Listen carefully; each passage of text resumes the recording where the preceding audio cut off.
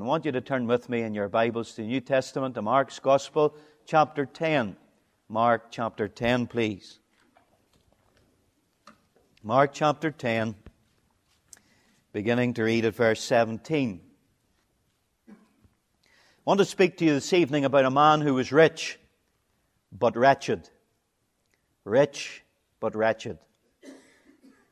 When he, that is the Lord Jesus, was gone forth into the way, there came one running and kneeled to him and asked him, Good Master, what shall I do that I may inherit eternal life? And Jesus said unto him, Why callest thou me good? There is none good, that is God. Thou knowest the commandments: do not commit adultery, do not kill, do not steal, do not bear false witness, do not defraud, honor thy father and mother. And he answered and said unto him, Master, all these have I observed from my youth. Then Jesus, beholding him, loved him, and said unto him, One thing thou lackest. Go thy way, sell whatsoever thou hast, and give to the poor, and thou shalt have treasure in heaven. And come, take up the cross, and follow me. And he was sad at that saying, and went away grieved, for he had great possessions. And Jesus looked round about, and saith unto his disciples, How hardly shall they that have riches enter into the kingdom of God? And the disciples were astonished at his words.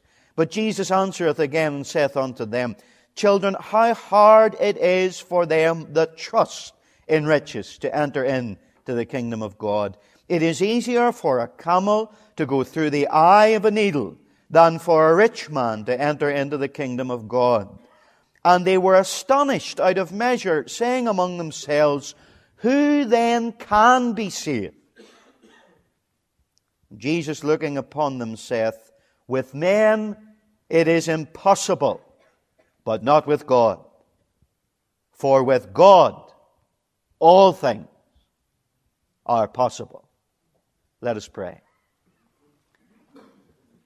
Father, we thank you again for this holy book, the Bible. We thank you that it is your infallible, ineffable, inspired, eternal Word. And Lord, as we come to it, we've just been reading a passage that has set forth for us the living Word, our Lord Jesus Christ. And oh God, it is Him that we covet, it is Him that we seek. We long for His presence, we long for His blessing, we long for His touch tonight. And just as this young rich man, this religious fellow, had an interview with the Lord Jesus Christ, oh God, that someone in this gathering would have an appointment with Jesus. They will meet Him face to face. And they will talk with Him. But Lord, unlike this young man, that they'll not turn their back on Him and walk away sad. Oh God, help us tonight. Oh, may the power of heaven descend upon us. May the windows of heaven be opened and the blessing pour out tonight, Lord. Unsaved people are with us. Backslidden people are with us. Cold-hearted believers are here. Oh God, they need you. Speak, Lord, with the voice that wakes the dead. And come and we'll give you all the glory. For you alone are worthy. In Christ's name we pray. Amen. I want to direct your attention to verse 22, please. It says that this young man, after conversing with the Lord Jesus Christ, he was sad at the saying, and went away grieved, for he had great possessions. Now, who would ever have thought that we would have united those two words together, sad and rich? And yet, circumstances of late in our own province, our nation, and our world has associated these two concepts, indeed thrust them together in an undesirable union, where many people who are rich and have great possessions have found themselves launched into deep sadness. Of course, you would have had to have been hiding somewhere in the back end of nowhere not to realize that we are in the midst of a credit crisis, financial crisis, a credit crunch. And if you've been to the bank lately to try and borrow any money, or you're involved in business, you will know how tight things are getting for folk. But what you will not probably hear on the BBC News or Newsnight is the fact that the credit crisis has become, for many people, a personal crisis. The Sunday Times, a number of weeks ago, I should say the Mail on Sunday, reported the story of a 47-year-old man by the name of Kirk Stevenson, who was a high-profile millionaire financier, and he died in the pathway of a train travelling at 100 miles per hour at a railway station in Berkshire, England. And it is believed, as the paper report went, that he threw himself in front of the train. The report read that he had succumbed, it is thought, to the mounting personal pressures as the world's financial markets went into meltdown. And I'm sure many of you here, I certainly have my own stories that are more local to our own province. People who have been in business, people who have been dealing with finance, and they have despaired because things are so bad at this present time. Now, if the fallout hasn't been as serious for some people as committing suicide, one thing is certain, that many are stressed out and beginning to be depressed because of what's going on economically in our land. Indeed, Samaritans a couple of weeks ago reported a 25% increase in phone calls to their organization. People do not know where to turn. And we're going to increasingly hear of banks recalling their credit. We're going to hear of businesses, big businesses, going under. Unemployment is going to rise. It's going to be harder and harder to borrow money. And people do not know where to turn to. And it's not getting better. It's going to get worse. And it would seem the more money a person has, the more they have to worry about. I don't know whether that's you tonight. But here in Mark chapter 10 is a young man. He is self-assured. He is successful. Matthew's gospel, it says he had great wealth. Luke's gospel identifies him as a ruler. He has been known as the rich young ruler. A young man who had reached the pinnacle of his career and ambition. Affluent and powerful. Self-confident and determined. It seems that everything was going for him, and everything he went after, he got.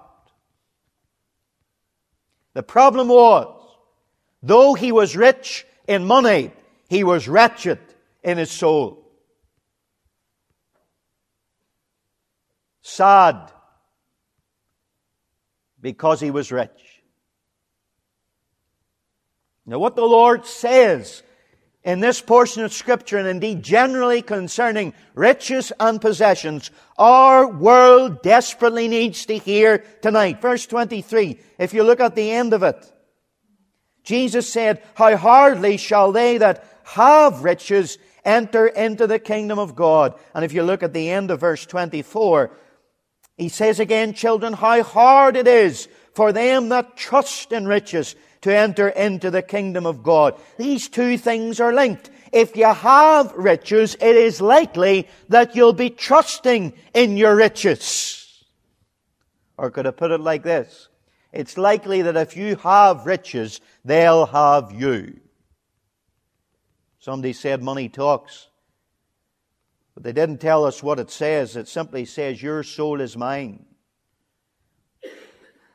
And the Lord explains why this is the case. In Matthew's Gospel, chapter 6, in his well-known Sermon on the Mount, we read that the Lord Jesus taught, "Lay not," verse 19, Matthew 6, "Lay not up for yourselves treasures upon earth, where moth and rust doth corrupt, where thieves break through and steal, but lay up for yourselves treasures in heaven, where neither moth nor rust doth corrupt, where thieves do not break through nor steal. For where your treasure is, there will your heart be also." And many people have trusted, as Paul said, in uncertain riches. The tragedy is that because what they have trusted in is failing them, many hearts are failing them for fear, and they are despairing and they don't know where to turn. Now that might be you, a well-heeled, wealthy businessman or businesswoman, but you might be sitting there tonight and thinking, well, boy, did you miss the mark tonight because I'm far from rich. This message isn't for me. Well, I think you've missed the mark if you're thinking that, because you don't have to have money to love money. You don't have to have it to lust after it and to long for it and live for it. The Bible doesn't just warn us about having money. It warns us about loving money, whether we've got it or not. The Bible says it is the root of all evil. You know, this book has an awful lot to say about money and possessions. Now, you would expect the Bible to have a lot to say about prayer, wouldn't you, talking to God? Well, there's over 500 references to prayer. And faith is throughout the book. That's how we get saved. Faith and faith alone in Christ. And we're to live by faith, trusting in God. And there's over 500 references to that in the Bible. But there are over 2,000 references in the New Testament, I believe, concerning money and possessions. Over 2,000. Out of the 38 parables of our Lord Jesus, 16 deal with how we handle money. And in fact, Jesus talked more about money and possessions than heaven and hell combined. 1 out of 10 verses in the Gospels, Matthew, Mark, Luke and John, is about money and possessions. That works out about 288 verses in the 4 Gospels. Why did he emphasize the need to talk about money and possessions? Simply because there is a great danger that we get so taken up with money and materials that we miss what is spiritual in life. And the Lord Jesus knew that money is one of the greatest obstacles to people getting saved. Do you know that? Money, things, possessions. Now let me give you a couple of examples. In Luke chapter 12, the Lord Jesus told a story about a rich businessman. He was a farmer. And things were going so well for him that he had to pull down his present barns and build greater ones to supply all his produce. And he said to his soul, eat, drink, and be merry. Things were going well. Why not enjoy it? We've only got one life, so let's live it up while we have it. But God came to him one night and called him a fool. You're a fool. For this night, God said, your soul shall be required of you. And then who shall those things be which thou hast provided? You see, the Lord Jesus spoke so much about money simply because it blinds us to our own mortality. And we get so comfortable, so affluent in this life. We don't seek to prepare for the next life. There's a legend told about a fairy that came to a man and told him that she would give him anything he asked. And he asked for a newspaper, a copy for that very day, a year from then, in advance. And right away, like that, the fairy gave it to him. And quickly he turned to the financial page and ran his fingers nervously down the list of stocks and shares. And leaping from the chair, he shouted, hooray, I'm worth 15 million. And then the page dropped. And he saw the obituary and he gasped, I died 2 days ago. You see, riches, wealth, possessions, comfort, affluence, ease, materials can blind us to our own mortality, particularly if we have more of them rather than less of them. We think we're going to live forever in the ease in which we're enjoying. Now, the credit crunch maybe has shocked some of us out of that. But my friend, maybe you need to see more than just the fact that riches can go completely in an instant. You need to see your own life is like a vapor. It appears for a little time and then vanishes away. You've got to see your own mortality. This rich farmer was blinded to it. He was too busy with making money in his life to see that one day his life was going to end. Another story the Lord Jesus told a number of chapters after Luke 12, the rich farmer. We read in Luke's Gospel chapter 16 about a rich religious man, probably a Pharisee. And the Bible says he fared sumptuously every day. He had the best of life, not just on his holidays, not once a month. Every day of his life, he lived it up. The bottom of his driveway, if you like, there was a bag of bones, a beggar. He had nothing, ate of the scrapings of the ground, and yet that beggar had true faith and trust in God. But that rich religious man trusted and lived for his riches, and the Bible said that death visited both of them. And the angels from heaven carried that beggar into glory. But the rich man lifted up his eyes in hell, being in torment. Now, what many people forget is that just before the Lord Jesus told that story, He was teaching how you cannot serve God and mammon. He was teaching on the truth that riches not only can blind you to your own mortality, but they can blind you to your eternal destiny. Mammon is a personification of money and possessions. It's speaking of the God of things, and how you can't worship God and worship things, because you'll love one and hate the other. Money, Jesus was teaching. Listen now. Money can take you to hell. Love of money can take you to hell. People talk to me about religion being a crutch. And a lot of religion is. But faith in Christ is not a crutch. It is a leg to stand on. It's new life. But money and possessions are a crutch. And you labour for them, and you dream about them, and you maybe on a Saturday night get the ticket to see if you'll win them in the lotto or during the week, and your great aspiration is that if you can get them, your life will be better for living. But you've got to understand that one day your life's going to end, and there's an eternity to face.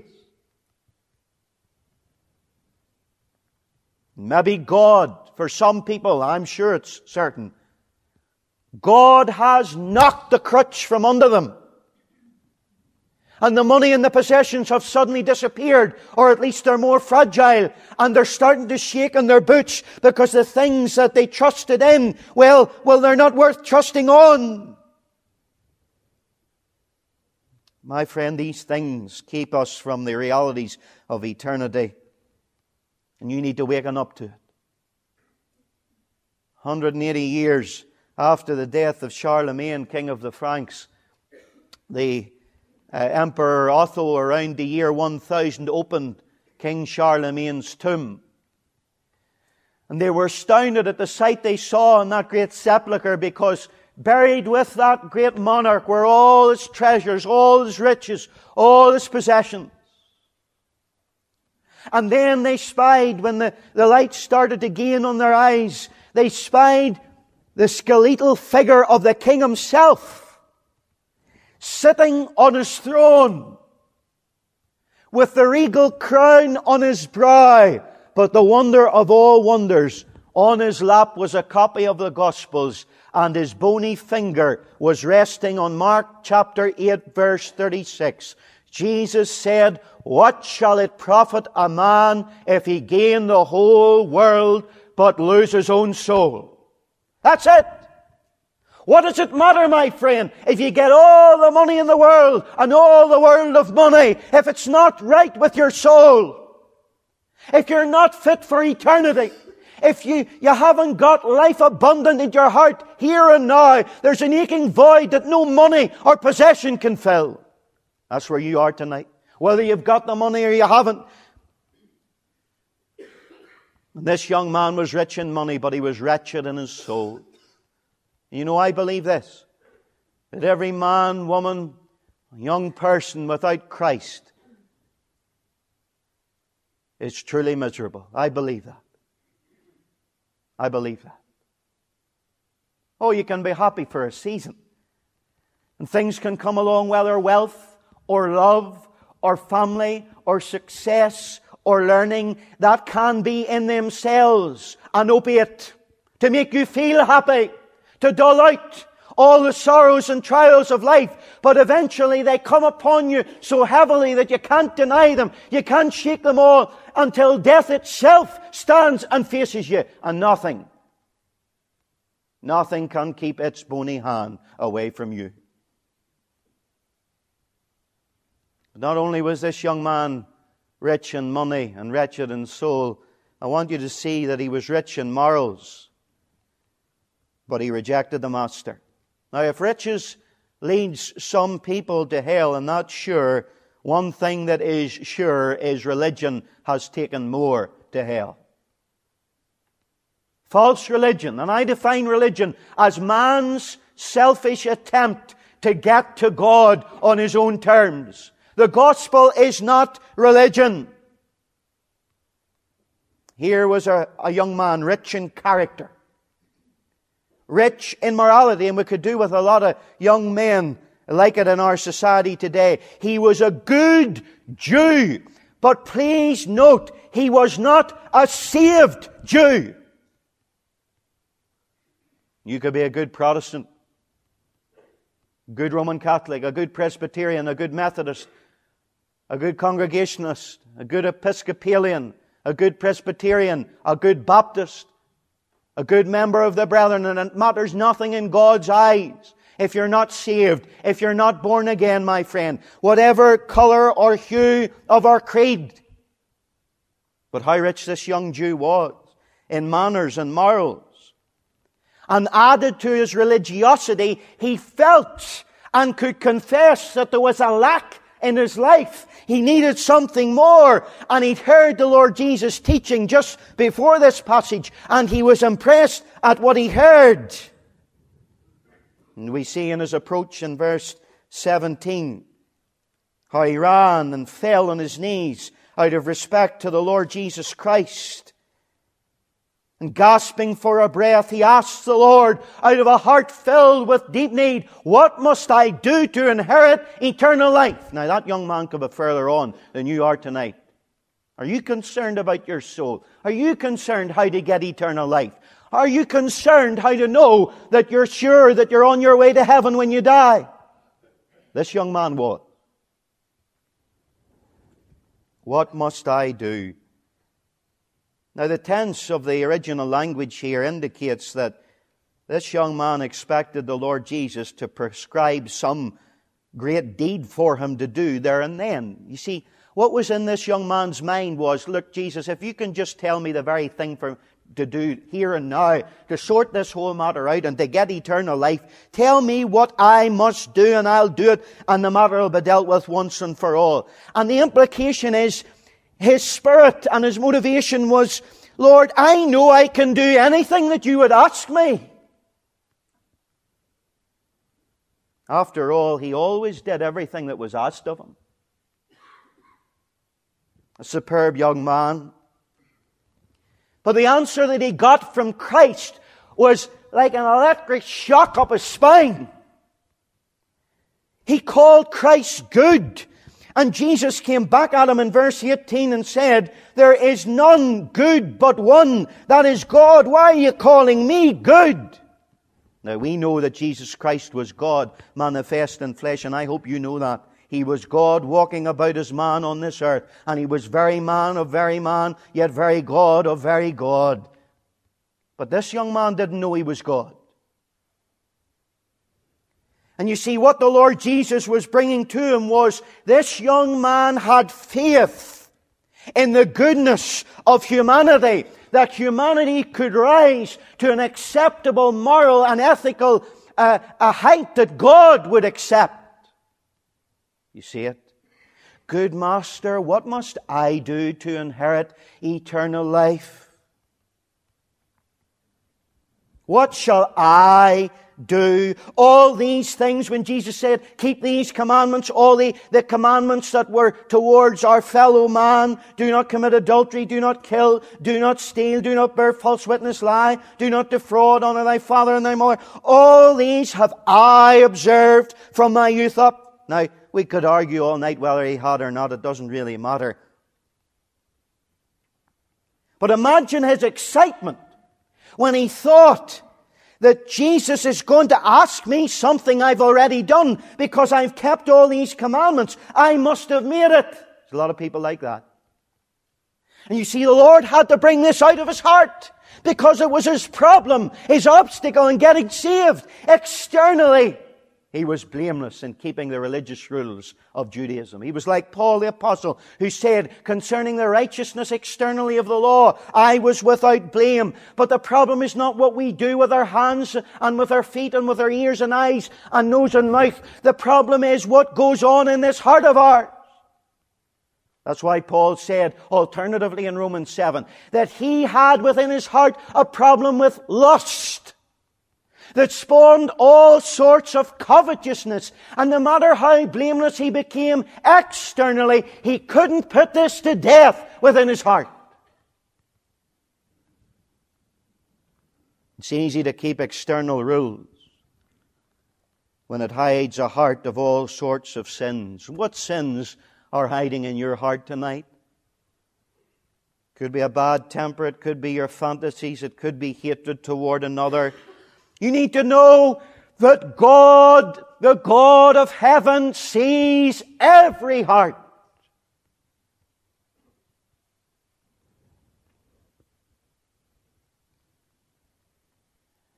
In this young man's heart dwelt self-righteousness, and a heart that served riches as an idol. Though he was very particular in keeping the commandments that were manward, he had neglected the first and the second commandment, which are of the Godward section, which says, you shall have no other gods before me. Yet his God had become money and possessions and his own self-righteous religiosity. And the second commandment, you shall not make unto thee any graven image, nor bow down to it. And he was living for things, material substance. And when Jesus had brought to the surface his self-righteousness, he nailed it. And he said, right, one thing thou lackest, sell all that thou hast and give it to the poor. Verse 22 says at this, saying, he was sad. The man's face fell. The word used by Matthew in his account describes the sky becoming overcast as a storm approaches. In other words, this young man's face darkened as it dawned upon him. What Christ was asking him to do was impossible for him. And here is the great refusal. A young man rich in morals, rich in money, and yet he rejected the Master. Oh, what might have been. Maybe you're here tonight and you've got obstacles to coming to Christ. It might be your money, or it might be another idol. It might even be your moral self-righteousness. And it is causing you to reject the Master, the Lord Jesus. And you need to see this man's face. It was like death itself. He was sad because he couldn't let go and embrace Christ. Men and women are sad without Christ. They're not fulfilled, for none but Christ can satisfy. But I have to say, I think especially rich and religious people are never happy. Well, that's a strange thing to say. Well, it's not really. Because for both rich and religious people, there is this in common. They never, ever realize their goal. Sometimes they don't even know what the goal is. Rockefeller was asked the question, what is enough? One of the richest men that ever lived. And he said, just a little bit more. That's the problem. Religion is exactly the same. You ask religious systems of this world, what is enough in works and ritual and righteousness to get you to heaven and to buy eternal life? And they don't know. Because nothing's ever enough. What is your hindrance preventing you coming to Christ? Now you might be sitting here confused and thinking, well, who could be saved then? Well, that's exactly what the disciples thought. They were perplexed and nonplussed, and they said in verse 26, who then can be saved? The Lord had taught them how hard it is for those who have riches and trust in riches to get into the kingdom of heaven. It's easier for a camel to go through the eye of a needle. But this is what you want to see tonight, and I need to get you to see it. This young man walked away sad because he thought it was up to him to pull the idol down from his heart. He thought that he had to cleanse himself. He thought that he had to do the work. But the answer comes resounding from the lips of our Lord Jesus Christ. With God, nothing shall be impossible. Hallelujah! And whatever your sinful idol might be, or whatever your self-righteousness is, all you need to do is come to the cross and the Christ of the cross and confess it and admit it, and He will deliver you. Now, do you understand what I'm saying here tonight? He can deliver from self-righteousness. He can deliver from seductive riches. You just have to come to Him. You don't have to clean yourself up or make yourself right first. You just come to Him the way you are, believing that He's able to do it, that nothing's impossible with Him, and He'll do it. See, this is a problem. Sometimes we are preaching repentance as being that a sinner has to sort themselves out and forsake their sin before they believe the gospel. That's nonsense. That is not repentance. Repentance is a change of mind. Metanoia in the Greek. It means you realize what your sin is doing, that it's destroying you, it's damning you. But don't you think for one moment that you've got the power to deliver yourself from sin. You don't. To as many as receive Him, to them He gives power to become the sons of God. You've got to believe, and then you receive the power. See, the devil can keep a man, a woman away from Christ by making them think, I've to turn from my sin. I've got to get rid of my alcohol. I've got to get rid of my immorality. I've got to get rid of my impurity. I've got to get rid of the strangling hold that riches has on me. I've got to get rid of my religion. Nonsense! All you've got to do is admit that you're in need, you're helpless and hopeless, and you're on your way to hell without Christ, and come to Him. The foot of the cross, that's where you need to get tonight. The foot of Calvary's cross, where there the poor Savior, He wasn't like these slick-wigged televangelists pleading for money at every cut and turn. He was born into a manger in a stable. He was a carpenter. And then when He went into His ministry, He had no home of His own. We read in the Scriptures that as He was feeding the people and teaching them, meeting their needs, healing them, giving them satisfaction in their hearts. They all went, every man unto his own home, but the Lord Jesus went to the Mount of Olives. The foxes have holes in the ground, the birds of the air have nests. Jesus says the Son of Man has nowhere to lay His head. He had only one garment. When He was illustrating a truth, He borrowed a coin. And when He got to Calvary, they stripped Him of the only garment He had till He was stark naked. And when He was hanging, bleeding and dying with your sin upon Him, with the wrath of God in His heart for all sinners, they gambled for the only piece of clothing He had. And then when they died, they laid Him in another man's tomb. The grace of our Lord Jesus, though He was rich, He was God's Son and is God's Son and shared all the glory of deity at the right hand of the Father on high. And yet He came to the sin-stinking, filthy hole of the world to save your soul, to bleed and die and suffer for love of you and love of me. And yet we value things in this world that are valueless, yet we do not esteem the precious, priceless blood of the peerless Son of God. You sitting here tonight, you have to say with the hymn writer, room for pleasure, room for business, but for Christ the crucified, not a place that he can enter in the heart for which he died. Isaiah said, Ho, everyone that thirsteth, come to the water of life. Come without money and without price. It's free. You don't have to be rich with money. You don't have to be rich with morals. Jesus Christ does not want your riches. He wants your rags. He doesn't want your goodness. He wants your badness. The only thing that qualifies you for salvation is being a sinner. And we're all sinners. The problem is we won't admit we're sinners. And that's what disqualifies men and women from coming to Christ. They won't confess their sin. They don't realize that even as Isaiah 64:4 says, even our righteousnesses, our good works, are filthy rags in God's sight.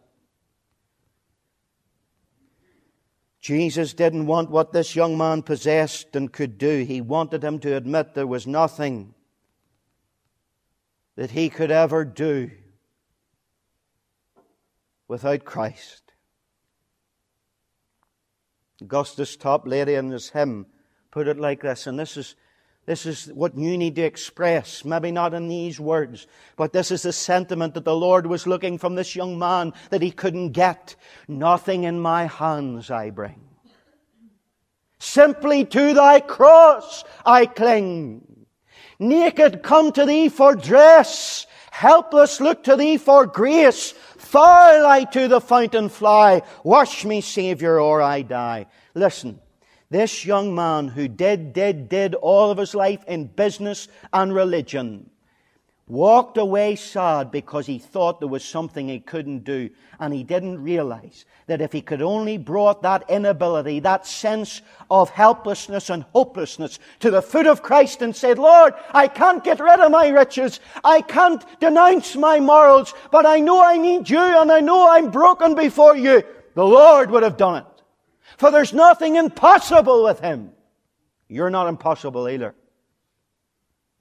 Maybe some of you have sat for a long time under gospel messages, but there's one particular sin, there's one issue that has kept you from coming to Calvary, my friend. Well, the devil's going to keep you there till he sees you thrown into hell one day. If he can keep you.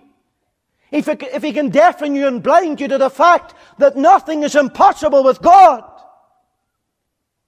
The blood of Jesus Christ, God's Son, can cleanse us from all sin. And just in case there's someone here tonight and think, oh, do you not think being good or doing good or going to your church or giving in does anything before God, or that He's not pleased with it? My friend, if those things were enough, even if they're good things, and I don't know whether they are half the time, if they were enough, I ask you tonight, what was the point of God sending His only Son to bleed and die and bear the death of deaths? And endure your hell on the center cross at Calvary. What was the point of it all? If you could climb a 10-rung ladder of the commandments to get into heaven, if it's enough for you to be a Protestant or a Presbyterian or a Baptist or a Methodist or whatever you are, or a Roman Catholic or whatever cult or sect you're in, it's not enough.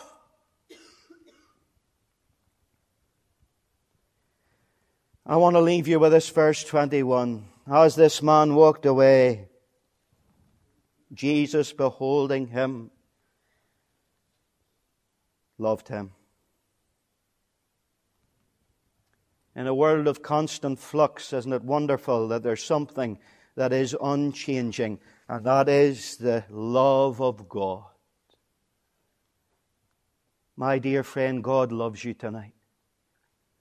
Christ died for you, and God's looking down upon you at this very moment in the seat where you sit, and He's loving you. But you know, just like this young man that walked away, He's not in the business of coming down and forcing people's arms up their back and making them get saved. There's never been a man saved against his will. Never. My dear friend, the Lord Jesus is lavishing all His grace, His love and His mercy upon you. And He loves you as He looks upon you tonight. Of all the people who came to Jesus' feet, as far as I'm aware, this man was probably the best that ever came to him, and yet he's the only one we read of that went away worse than when he came.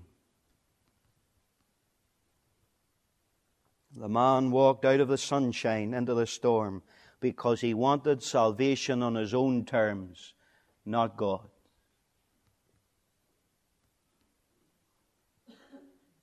Let us pray.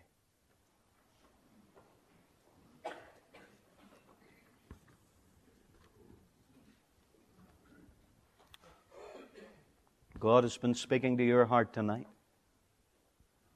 You know it. And I feel I know it too. What are you going to do? God is giving you the opportunity to take the gift. It's a gift. You don't have to pay for it, earn it. You don't have to be worthy of it, and you're not. None of us are. You just have to take it by faith. Will you do that tonight? The other option is you turn your back like this young man on the Lord Jesus and walk out sad.